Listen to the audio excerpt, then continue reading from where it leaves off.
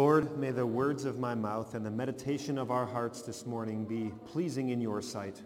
You, God, who are our rock and our Redeemer. Amen.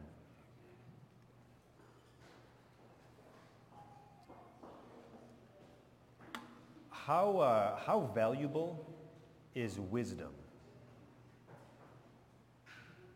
How much do we value wisdom?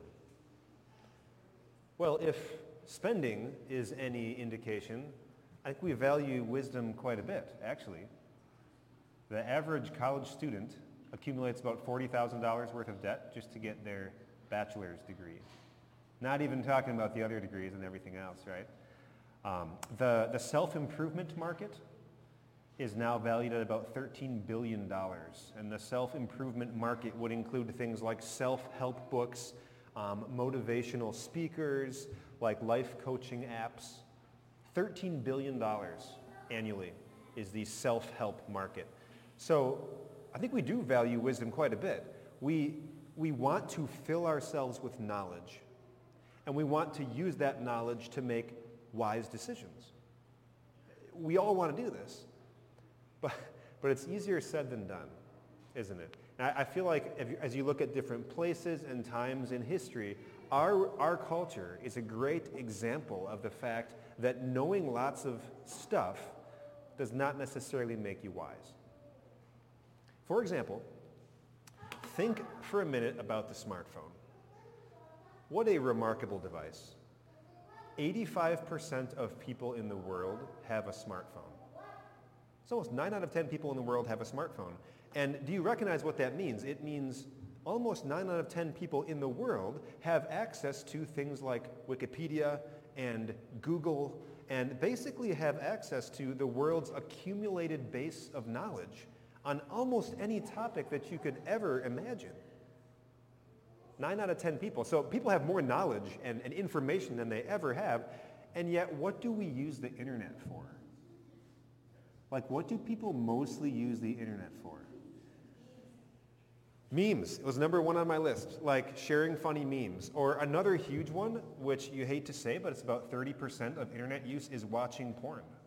Just massive. And then spreading conspiracy theories, just like crazy.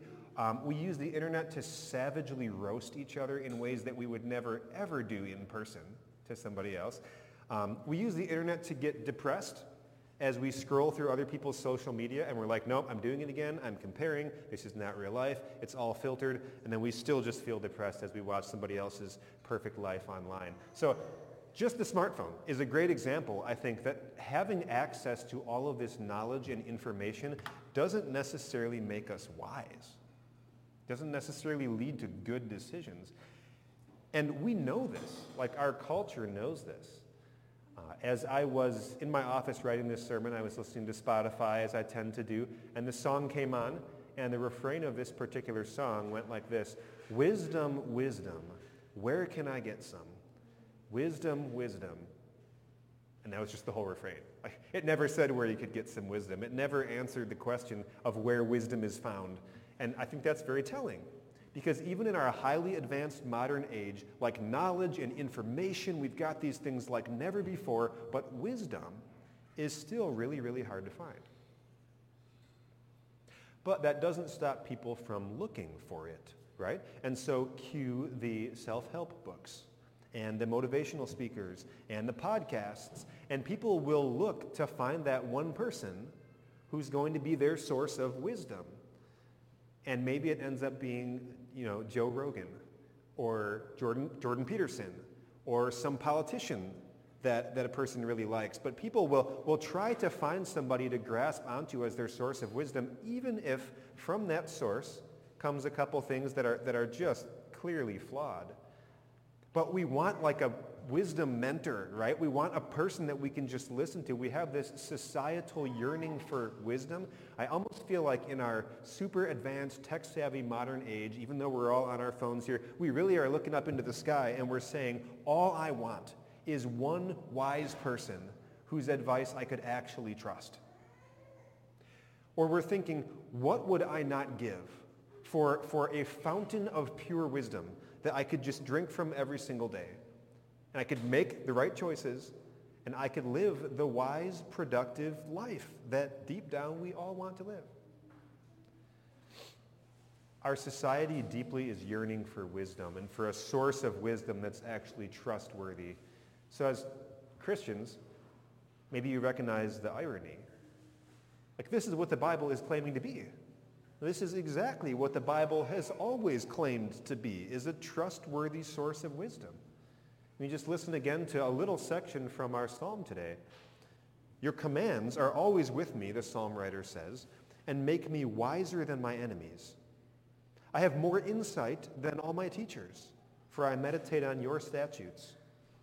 I have more understanding than the elders, for I obey your precepts. People in the world are searching for life wisdom from a reliable source. The Bible is life wisdom from the most reliable source. But people in our world still don't want to hear it. So the question is why? If we all want wisdom so bad, why aren't we all reading the Bible, right? So I think our second reading really explored that question of what is the problem? If we want wisdom, like what is this problem we have with God's word? And here's how Paul describes it. He says, the message of the cross is foolishness to those who are perishing, but to us who are being saved, it is the power of God. And he goes on, where is the wise person? Where is the teacher of the law? Where is the philosopher of this age? Has not God made foolish the wisdom of the world? For since in the wisdom of God the world through its wisdom did not know him, God was pleased through the foolishness of what was preached to save those who believe. Jews demand signs and Greeks look for wisdom, but we preach Christ crucified, a stumbling block to Jews and foolishness to Gentiles.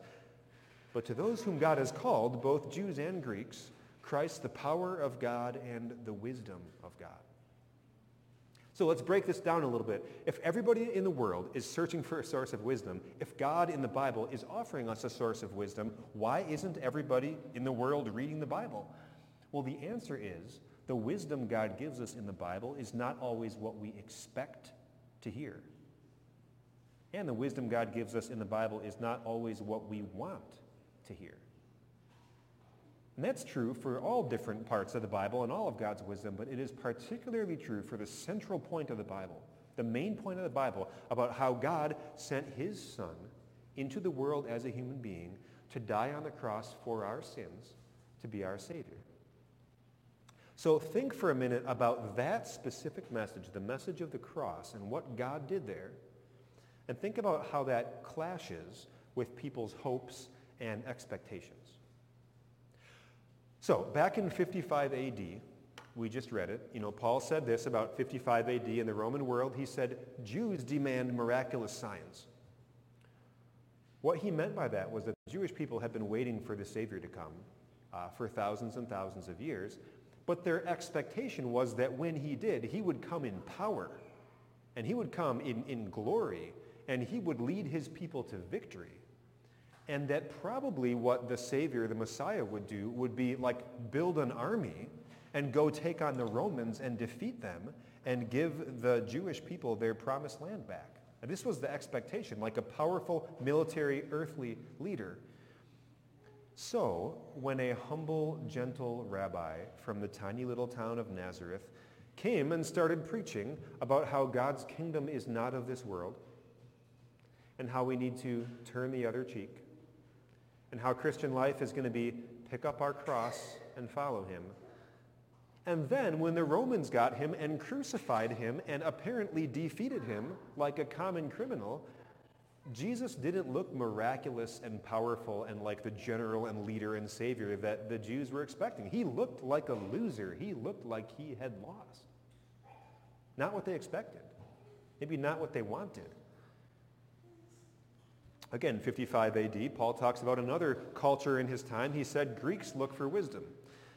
So maybe you know this if you're a history buff, that like for much of the world's history, most people were literally just trying to get enough food to not starve. They maybe didn't have a lot of time for super deep introspection and thought.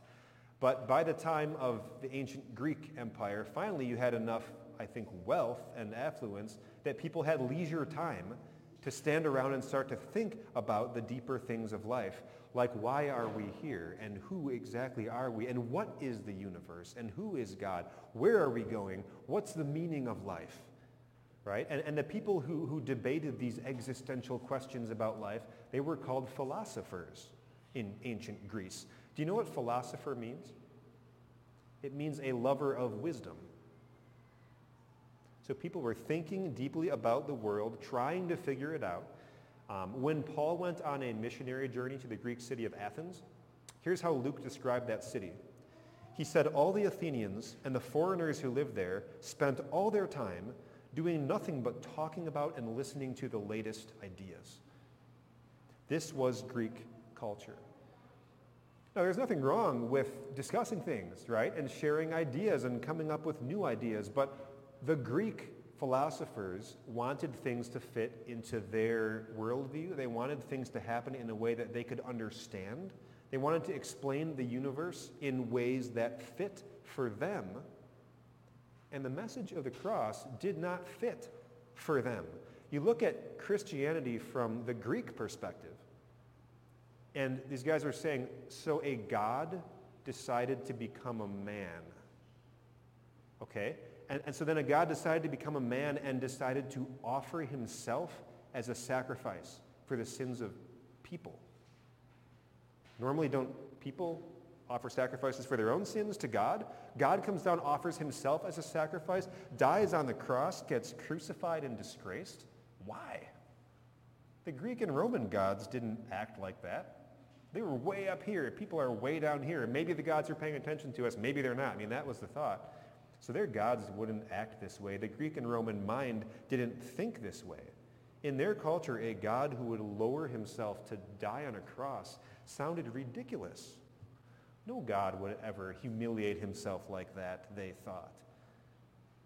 So the cross was offensive to their human wisdom, to their philosophy. So that was 55 AD, right? But what about today? What is the reason that people don't want to hear God's wisdom today? Or how does the message of the cross offend and clash with people today? I think the biggest reason, and you guys know this, the biggest reason people don't read the Bible actually has nothing to do with the Bible, right?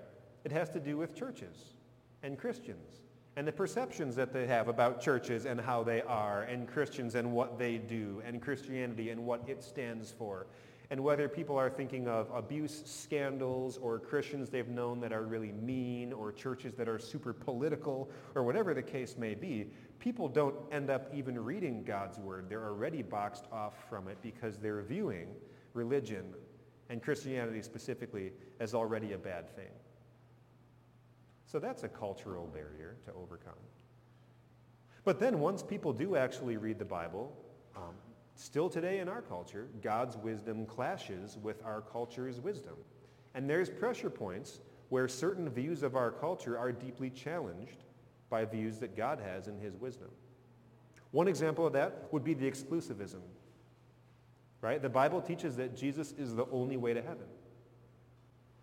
And we live in a really inclusive culture. We're very open and including, and so this is hard for our culture. This doesn't sound right when God's wisdom says there's only one way, when we think, well, why can't there be many ways?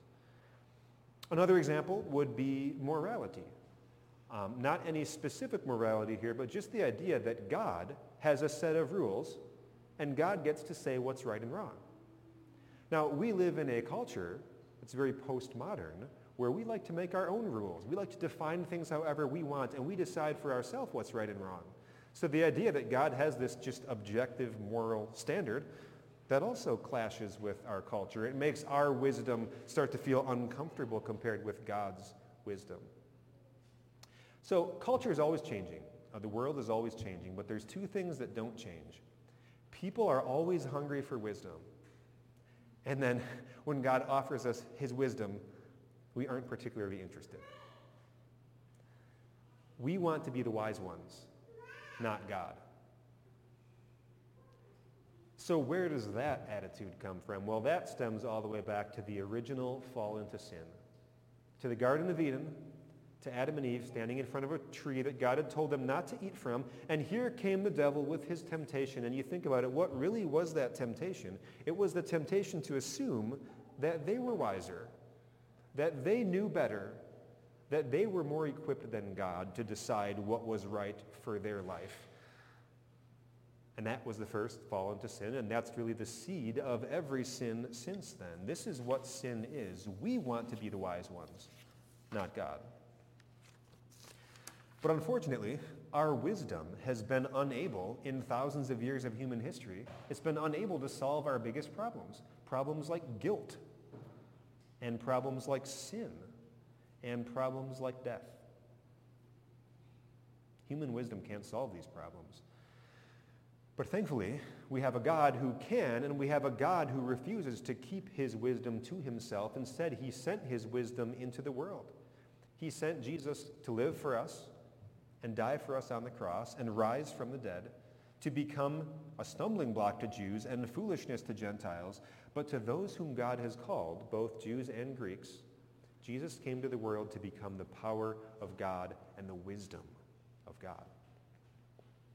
So here's what happens is as God sends us his word, telling us about the gospel of Jesus, God also is sending us his Holy Spirit. And God's Holy Spirit causes us to look at this crucified Savior, so unimpressive to the world, and to see something that others are missing. What do we see that others are missing? What we see is the power of unconditional love. And that's what our whole world is missing. In general, our world is selfish. We are selfish. Everything we do is conditional. We use people in every relationship that we have. Everything is about what we can get out of it, what's in it for me. This is just the way our world works. We can't look at things any different. But then we see a God who acts very, very different. A God who's willing to do incredibly unexpected things for us. He's willing to be despised and rejected by mortal human beings who he created. He's willing to go even further and saddle himself with the guilt and shame of all the sin of the world and take that to the cross and pay his own price for it. He's willing to be shamed and despised and look like a loser so that we can be honored and glorified and eternally be winners in heaven. What's in it for him? Well, nothing. What's in it for us? Well, everything. Totally selfless, unconditional. That's not how anything in our world works, but that's how God works. And the more deeply we understand God's unconditional love, the more we recognize it for the wisdom that it is. That our world does not have something like this at all. And the more we appreciate that, then we start to appreciate statements from the Bible that would otherwise sound very foolish and backwards to our world. Pieces of wisdom like this: blessed are the meek. Turn the other cheek. In humility, consider others better than yourself. These are things that sound crazy. These are things that don't sound possible. It sounds foolish and backwards. But when we understand what our Savior has done for us, we recognize these unusual sounding pieces of wisdom for what they are. True wisdom, real wisdom that they can't be found anywhere here on earth. Wisdom that flows from the pure, unconditional love that God showed when he came into our world and sacrificed himself, a God, for people instead of the other way around. And then when we view God's wisdom like this, it totally changes our relationship with the Bible, doesn't it? We said at the beginning, how valuable is wisdom? How valuable is wisdom to you? I mean, wisdom is immensely valuable. We all desperately want wisdom. We all need wisdom. So think about this. How much money would you pay to have one-on-one tutoring with the wisest professor in the entire world, like in your topic of choice? Maybe quite a bit. How much would you pay to have a monthly Zoom call with the wisest business professional in the entire world, specifically as it pertains to whatever you're doing in business? I mean, Could you put a price on that and the decisions you'd be able to make from it and the ways that you would grow? How about this one? How much money would you pay to have a weekly coffee with the wisest mentor in the entire world? Someone who could absolutely guide you, someone you could talk to about anything. I mean, how much would you pay to have a weekly coffee with the best mentor in the entire world? Well, what about the one who made the world and everything and everyone in it? What about the one who has prepared an eternity in a perfect world in heaven for you, and he's paid the price for you to get there, and he's guiding you until you get there? What about the one who's equipped to not just give you good advice, but to actually help you, to actually send his angels to protect you, to actually guide your life and make sure that you make it all the way to heaven, no matter what you face along the way? What would you pay to hear from him on a regular basis? And not just monthly, not just weekly, but literally anytime you want, sit down and drink from his fountain of wisdom for your life. How much would you pay to get to do that? You don't have to pay anything because reading the Bible is free. So this is our point for today, is just imagine what a blessing God's word would be to us if we viewed it as what it actually is. The most incredible, useful, practical source of wisdom that exists in the entire world. What would it look like if we realized this book and this app is the greatest wisdom we could ever find? I think it would be pretty cool. May God grant to us that maybe shifting perspective of his word throughout this series and throughout this summer for Jesus' sake. Amen. And now the peace of God, which passes all understanding, will guard and keep your hearts and minds through faith in Christ Jesus your Savior. Amen.